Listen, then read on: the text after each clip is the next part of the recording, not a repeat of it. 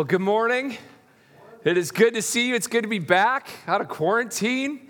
I tested negative, so I was able to get back into the swing of things this week, so I was excited about that. And if you are joining us in person or if you're joining us online this morning, it is a holiday weekend. So I just want to say to everybody, Happy New Year, right?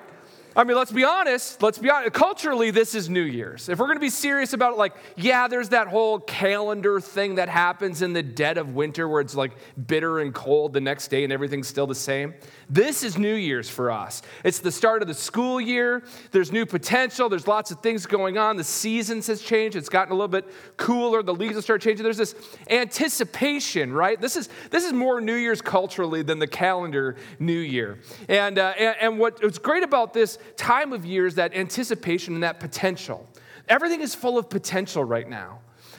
There's this idea of what could we be or what could we become or what's this year going to hold, right? And I know it's different this year as we start out the school year with a different way of going about things, but there still is that excitement. There still is this knowledge of there's something on the horizon that maybe this year will be better or maybe this year will be different, right? This is something that we all have, and it's full of potential.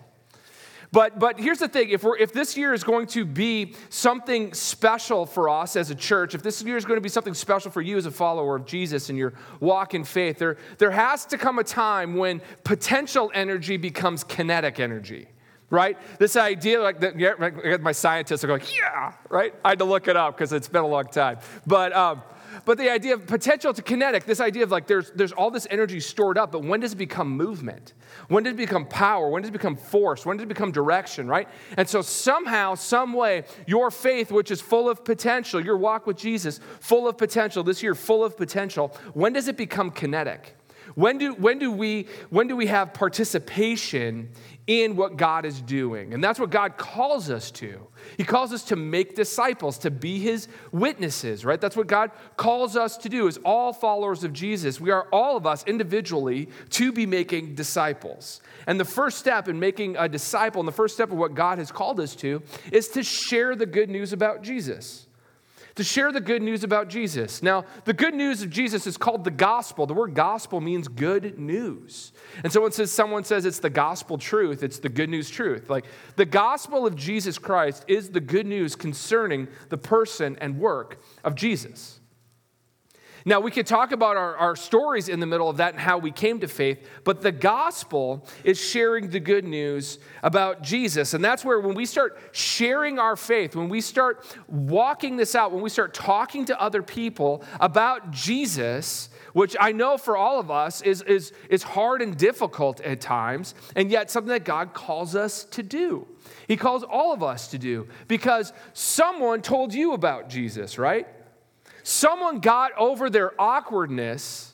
Someone got over their fears. Someone was strengthened by the Holy Spirit to go and talk to you and share with you the good news about Jesus. Why? Because faith comes by hearing. And the big idea today is this: faith comes by hearing and grows by sharing. Faith comes by hearing and grows by sharing. So we know about Jesus because we heard about Jesus. Someone told us about Jesus. Someone told us the good news that our sins could be forgiven, that Jesus is God in the flesh, that he lived a perfect life, that he, in our place, the life that you and I could not live, that he died a death that you and I deserve for our sins, and that he rose from the dead, and he's giving new life to all who would trust in him. The good news about Jesus, the gospel. And this is something that we've all got, right? Because faith comes by hearing and grows by sharing. It both grows exponentially wide in people hearing about Jesus, but it also grows deep into our soul. The more we share our faith, the more our faith grows. And so today we're going to be talking about kinetic energy, moving forward. How does this happen? And so we're going to be looking today of an account of a guy sharing his faith. A guy sharing the good news about Jesus is a guy named Paul. And Paul was a man who hated Jesus, hated Jesus followers, to the point where he assisted in the murder of one and that he had a bunch of them thrown in jail because he hated the message of Jesus and the people of Jesus so much. Hated them, hated them, hated them. And then Jesus met him on a road, literally knocked him off his high horse, met him face to face, and the man who hated Jesus now became a follower of Jesus because he had an encounter with God. And so he has this message to bring forth. And so he would spend the rest of his life going around the world sharing the good news of Jesus. And a lot of what you see Paul's life is in the book of Acts. Okay, so it's right after Matthew, Mark, Luke, and John. And so the second 2/3 of the way through your Bible, Matthew, Mark, Luke, and John are the biographies of Jesus. The next book is Acts, A-C-T-S, not the junior high boys cologne Acts, right? Acts, right? So it's about the Acts of the Apostles, the movement, the kinetic energy, if you will. And so this message is about Jesus, and it's going through Paul. And so Paul, he's giving the message of Jesus. People don't like that. People are beating him. People are leaving him for dead in a ditch. People are wanting his life for preaching the message of Jesus. By the way, still happens in the world today. You might not see it here so much, but people give their lives literally for sharing the message of Jesus. This is nothing new to the church. This was happening way back at the beginning in the book of Acts. And what we see in Acts is that Paul is giving a message, and then persecution arises. So he flees that town. He goes to the city of Athens in Greece. Okay, he goes to Athens, Greece, and he's waiting there for Timothy and Silas, his partners in ministry, who were finishing the work of the ministry without Paul being there. They stayed behind and they finished the work of the ministry and set up things in place, and then they were going to come meet Paul in Athens. And while Paul is sitting in Athens, he has this interaction with people, and that's where we're going to pick it up today. So it's going to be in Acts 17, and we're going to start in verse 16, and it'll say this. Now, while Paul was waiting for them at Athens, his spirit was provoked within him as he saw the city was full of idols. So he reasoned in the synagogue with the Jews and the devout persons, and in the marketplace every day there were people there. Some of the Epicureans and Stoic philosophers also conversed with him, and some said, "What does this babbler wish to say?" And others said, "He seems to be preaching the preacher of foreign divinities, because he was preaching Jesus and the resurrection." So here's Paul. He's just waiting in Athens, right? Sounds like the name of a good song, Waiting in Athens. I don't know. I'm going to write that. So he's sitting there reading. He's waiting in Athens. He's just waiting for his ministry partners to get there. So he's just chilling out. And while he's in Athens, he's provoked. He's provoked. Something gets his attention. Something stirs within inside him. He gets discontent. He's provoked by something. Something elicits a response from him. And that is this, that he looks around and he sees that the city is full of idols and temples and shrines and altars. All of this worship is going on, but none of them are worshiping Jesus. And that bothers him. Okay?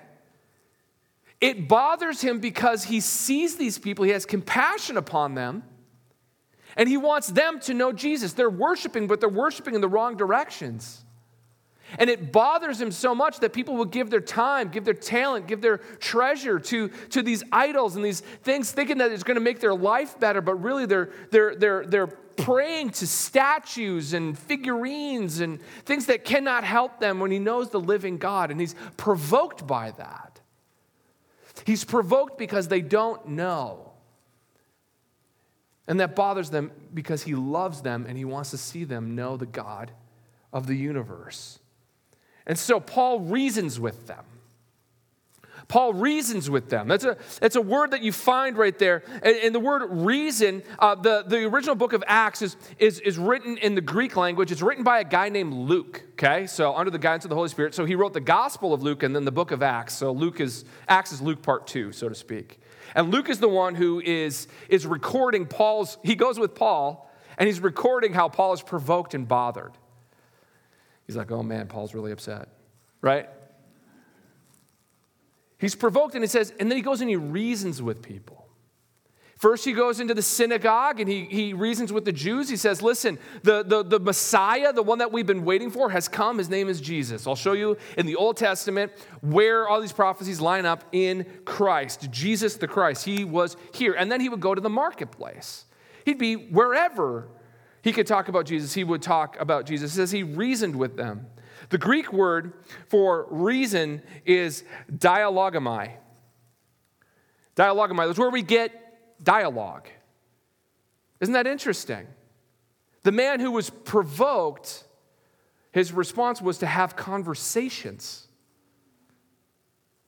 face to face with real people. Can you believe it?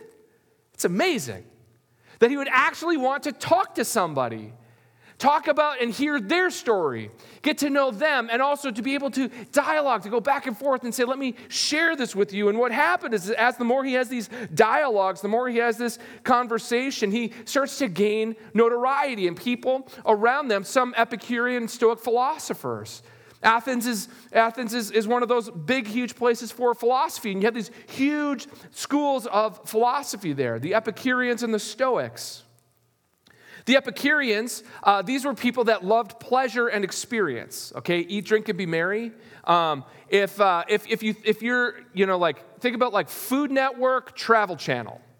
Okay, think about we're going to go everywhere. We're going to see the culture. We're going to taste the food. We're going to get to know the people. We're going to do all those things. That's an Epicurean spirit, so to speak. That's the idea, the philosophy of being an Epicurean, to experience the pleasures of this world. Then on the other side, you had the Stoics. The Stoics were people like most of the people in this room's ancestry, right? Like that Scandinavian. Right? Like this idea, not everybody, but some, right? So this idea of Stoicism is this. It's not about not showing emotion. It's about self-control. It's about discipline. It's about self-denial. It's about doing these. Like Stoics were the people that would purposely deny themselves things in order to gain something else. So you had the Stoics and the Epicureans. I'm sure they got along swimmingly, right? I'm sure they had just wonderful conversations. And you have these Stoics and Epicureans, and both of them are intrigued by Paul. I just think that's amazing. Like, you got both ends of the spectrum. Here's the reason, because the gospel doesn't fit well into man-made structures. The gospel is its own thing. And so both of them are going, what's this? What's this? Because it's not this, and it's not this, and I know what you are like, but you're not. But he's not like you, and I know what you're like, but he's not like. What's new? What's this? What's this babbler talking about? He seems to be preaching foreign divinities because he's preaching Jesus and the resurrection. And so Paul takes this opportunity. He has this opportunity to speak to some of the greatest minds, the intellects of the world of his day, in one of the most popular cities and important cities in the history of the world. Okay? So he starts having these conversations in the marketplace, and suddenly he's starting to gain more and more notoriety, and he gets invited to speak at one of the most prominent places in one of the most prominent cities in the history of the world. He's going to go to the Areopagus. He's going to go there. He's going to preach there. They're inviting him to lecture and speak at one of the most prominent places. This is where teaching was disseminated. This is where court cases were decided. This was the place in the middle of the place, right? So think getting an invitation to speak in Times Square in New York, okay? That kind of idea. Like one of the most important places in one of the most important cities in the history of the world. And Paul gets an invitation because he's having dialogues, he's having conversations with people. He gets thrust into this spotlight, which is really, really interesting. And this is where we pick it up in verse 22. So Paul, standing in the middle of the Areopagus, said, "Men of Athens, I perceive that in every way you are very religious. For I passed along and observed the objects of your worship. I found also an altar with the inscription, 'To an unknown God.' What therefore you worship as unknown, this I proclaim to you." This is so cool to me because he starts with giving them a genuine, heartfelt, legitimate compliment. Okay? This isn't empty flattery. This isn't just a way, he actually has been observing them, watching them, provoked, but he says, here's what you got going on. I can see that you're very religious. It's a good thing to be devout. It's a good thing to seek God. I can see that in every way. You're very religious people. This is commendable. This is commendable that you would be a religious people. That you would be a religious people, that you would seek God. He says, that's good. But what's interesting is he notices something. He finds this gospel touch point, this idea of like, where do you meet? Where does the gospel and culture intersect? Where can you talk to someone about their faith? And where can you get to that place where you go, we have this in common and this in common, and here's where it intersects. And he's found something. He said he found an altar, and the altar has an inscription on it that says, to an unknown God. Athens was full of gods. They had full of all these different things. It was if you follow like Greek mythology, it's the home of Athena. There's all these other gods and regional gods around the place. But they also came up with this altar. At some point, somebody said, you know what? What if another god's here and we don't know who it is and we don't want to upset him? So let's put an inscription to an unknown God. Let's just cover all the bases, right? Let's just cover all the bases. Let's have we don't know this person yet, but we're going to make a home for him because we don't want him to show up and have things go back because we didn't prepare anything for him. So just to cover our bases, let's have to an unknown God. And what's interesting to me in that is that there's a longing in the people of Athens that's beyond anything that they were worshiping. Whatever they were worshiping, it was leaving them empty and hollow, leaving something missing, something left out. And they said, you know what? I can't put my finger on it, but what we're going to do to soothe our conscience is we're going to put an altar up to an unknown God. And Paul sees this and he goes, oh, the unknown God. You want to know him? I'm going to make him known to you. I'm going to make the unknown God, what you don't know, I'm going to make known to you. He's establishing a connection and meeting people where they're at. Paul would do this all the time. Jesus does this all the time. If you look at the messages of Jesus, he's talking about living water, standing by a well. That wasn't an accident, right? He used the word water to attach with water so he could talk about the good news of Jesus Christ. He talked to fishermen about fishing. He talked to people about farming. He talked to shepherds about sheep herding, right? There's all these different touch points going. There's something here that I can tease out a little bit to tell you and point you in the direction of Jesus. And Paul says, you have this altar that says to an unknown God. What are the gospel touch points that you have in your life? What are those things that you can be talking about? And this is where he gets into the heart of what he's talking about, the presentation, verse 24. The God who made the world and everything in it, being the Lord of heaven and earth, does not live in temples made by man, nor is he served by human hands as though he needed anything, since he himself gives all mankind life and breath and everything. The Greeks were very religious, and they believed in the divine. But he says this unknown God, this God that you don't know, is actually bigger than all of your gods combined. This is the God who made heaven and earth. He is Lord over heaven and earth. Now, if you remember in high school or Greek mythology, Roman theology, Roman theology, all these different things, this is the God of this, and this is the God of this, and this is the God of this, and this, and this, and this, right? They had their own areas. They were supposed to stay in their lane. God is over all of that. He is the Lord of heaven and earth. He is above any belief system that you have had before that you thought of. He is bigger than anything that you can ask or imagine. He has authority over powers and principalities. He has authorities over the heavens and the earth. He created everything. He didn't wrestle it away from the Titans. He didn't do anything. He made it. He made it all. He's the creator, and he created human beings. And by the way, he doesn't need you. He doesn't need us. God doesn't need you or me. God doesn't need any person to be fully fulfilled, fully joyful in himself. Like, he doesn't need any of us. He doesn't like up there wring his hands and go, I hope people like me. God says, he doesn't dwell in temples, and he's not appeased by works of human beings. God doesn't need us, rather we need him. We need him. And even though God doesn't need us, He desires us. He wants us to be with him.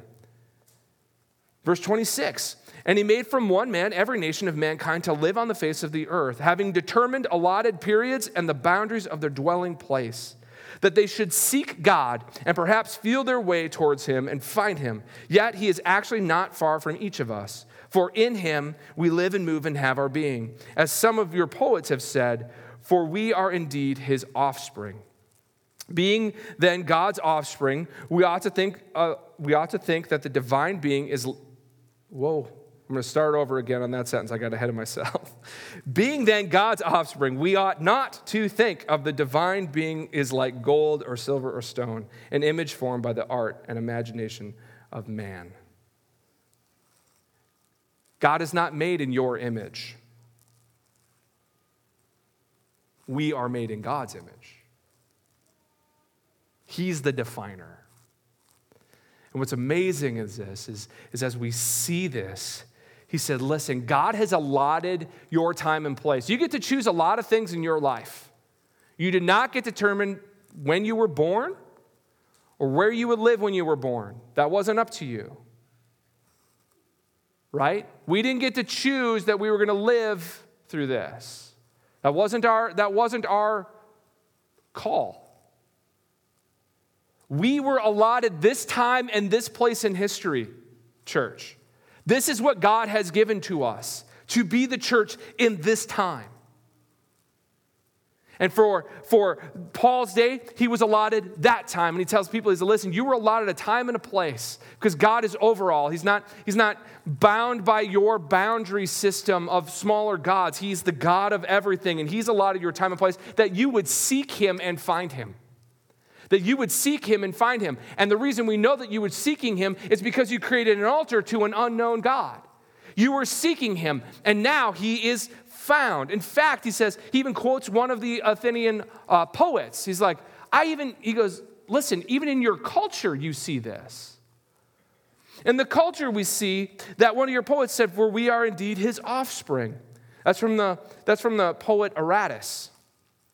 He's like, listen, culturally, you're looking for God. Spiritually, you're looking for God.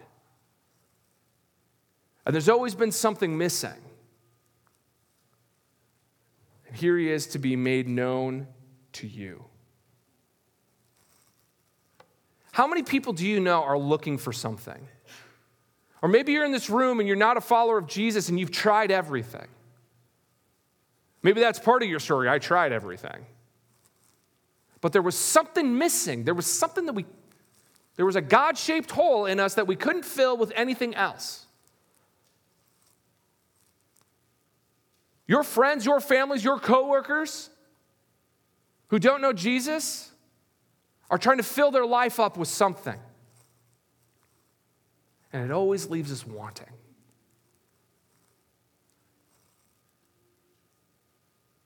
And as they look for something, can we talk to them about what they're looking for?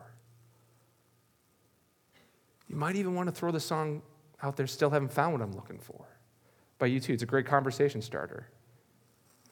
People are like, do you do that? I haven't yet, but I might. Still haven't found what you're looking for. That's a good song. What are you looking for? I don't know. Haven't found it. What's been ignorant to you, let me make known to you. And then he gets to the crux of his message, this place, and this is what happens. The gospel will offend you, and the gospel will offend me, and the gospel will offend people. It presses on our hearts because now it's dealing with something that we can't control, or maybe we've gone astray or whatever. And so it's a calling to us to come back, and this is what we see in verse 30. It says, the time of ignorance God overlooked. Your ignorance, God was overlooking that. He didn't strike you down. He overlooked that. But now he commands all people everywhere to repent. It means to turn away from what they're chasing and to turn towards God. Because he has fixed a day on which he will judge the world in righteousness by a man whom he has appointed. And of this he has given assurance to all by raising him from the dead. And he says, listen, there comes a time, there comes a place when we have to turn to God, we have to turn away from what we're doing, because there's a judgment coming, that God is going to make all things right. And if you're not right with God, there's judgment. And he says there's going to come a time and a place, he's going to be judged by the righteous man, Jesus. And the proof of that is that Jesus was raised from the dead.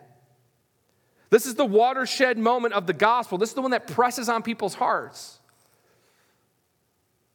And how will they respond? Verse 32, now when they heard of the resurrection of the dead, some mocked. Others said, we will hear you again about this. So Paul went out from the midst, but some men joined him and believed. Among them were Dionysius the Areopagite and a woman named Damaris, and others with them. That we have three different responses to the message of Jesus. That you've been looking for something.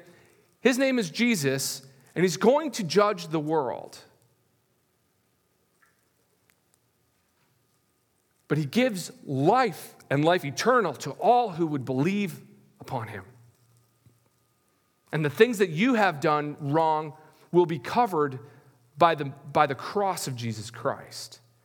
We're covered by Jesus, and we escape the judgment of God. But he got to this place where the gospel was offensive, and some people rejected it, said, I don't want to hear it. I don't want to hear it. You have me until resurrection. You have me until that, then I'm done. They reject it. Some are curious. Some are like, you know what? I want to know more. And some accepted. Some responded in belief. When we share our faith and when we share the gospel, this is really important, so please look at me. It is not your job to make them respond the way that you want them to. Okay? Sharing the gospel and the act of evangelism is sharing our faith, to share the good news. It's not your job to save them. You can't do that. You're not that good. I'm not that good. God will use our words, God will use our life and draw people, but we can't change hearts. And we can't change minds. Instead, that's the work of God. So we leave the results to the Lord. It's his job to change hearts.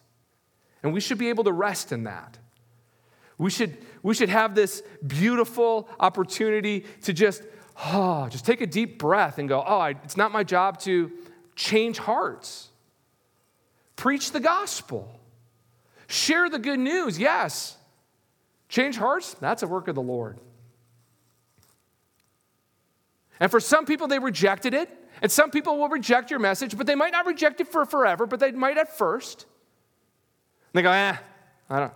Some of my best friends, some of the most prolific church planters and pastors that I know started out as atheists. One really good friend of mine was a hardcore atheist in freshman year in college, wanted to destroy young Christians' faith. And by the time he was a senior, he was a movement leader in helping people come to Jesus on the University of Minnesota's campus. So it might not be for forever, but they might reject it. Some people are curious. When you give them the message of Jesus, it's like putting a pebble in their shoe. And they start walking on it. You ever had a rock in your shoe? You're like, I'm fine. I don't have to stop. I don't have to take much. I don't have to deal with this. I can just walk it off, right? 4 steps later, you're like, oh man. Right? Putting the gospel, introducing people, it puts a rock in the shoe. It starts to get them to think on it. They can't ignore it. And God's drawing them. And they can't figure out why. And you see these things, and that's what happens. So people are more curious. Tell me more. And others will respond in faith. Others you'll see God save right in front of your face. It's the most amazing thing when someone gives their faith to Jesus and you get to witness it and God used your words to do it. You're like, man. But I will tell you this right now. You will get rejected more than that will happen. Far and away, every time I preach the gospel or proclaim the gospel or share the gospel, more people reject it in that moment than accept it. But some do. And it makes it worth it. And even if no one ever if no one ever responded to my preaching, ever, the gospel is still worth it.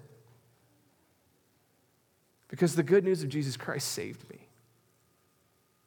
And it has saved many of you. And it saves all who would believe upon him. Epicurean, Stoic, Jew, Greek, American, right? Mexican, Canadian. Doesn't matter where we come from. Doesn't matter what country we were born in. The good news of Jesus Christ saves all people. Because it's a matter of the heart and being made right with God, and everyone can. It's about recognizing that Jesus lived a life that we could not live, died the death that you and I deserve, and rose from the dead to show that he has conquered Satan's sin and death and gives new life to all who would believe upon him. Because faith comes by hearing, and it grows by sharing. Let's pray. God, thank you so much for today. Thank you for this time, this opportunity. Lord, I thank you for what you're doing in our lives. And God, I pray today that we would have boldness and that this word would instruct us this morning. That we would be instructed in going, where's the gospel touch points in our life? Where can we meet people where they're at? Where can we commend them and encourage them and help steer that thing in the right direction? Where can we help people point to Jesus? And God, please let us never lose heart. That even when we get rejected, Lord, you know what it's like to be rejected. And so they're not rejecting us, they're rejecting you. And so let us follow you and walk with you. Let the Holy Spirit do the work that the Holy Spirit does.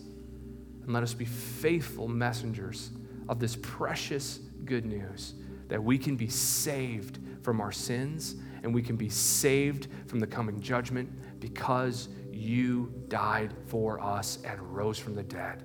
And we have faith in you. And eternal life lies in Jesus. In your name we pray. Amen.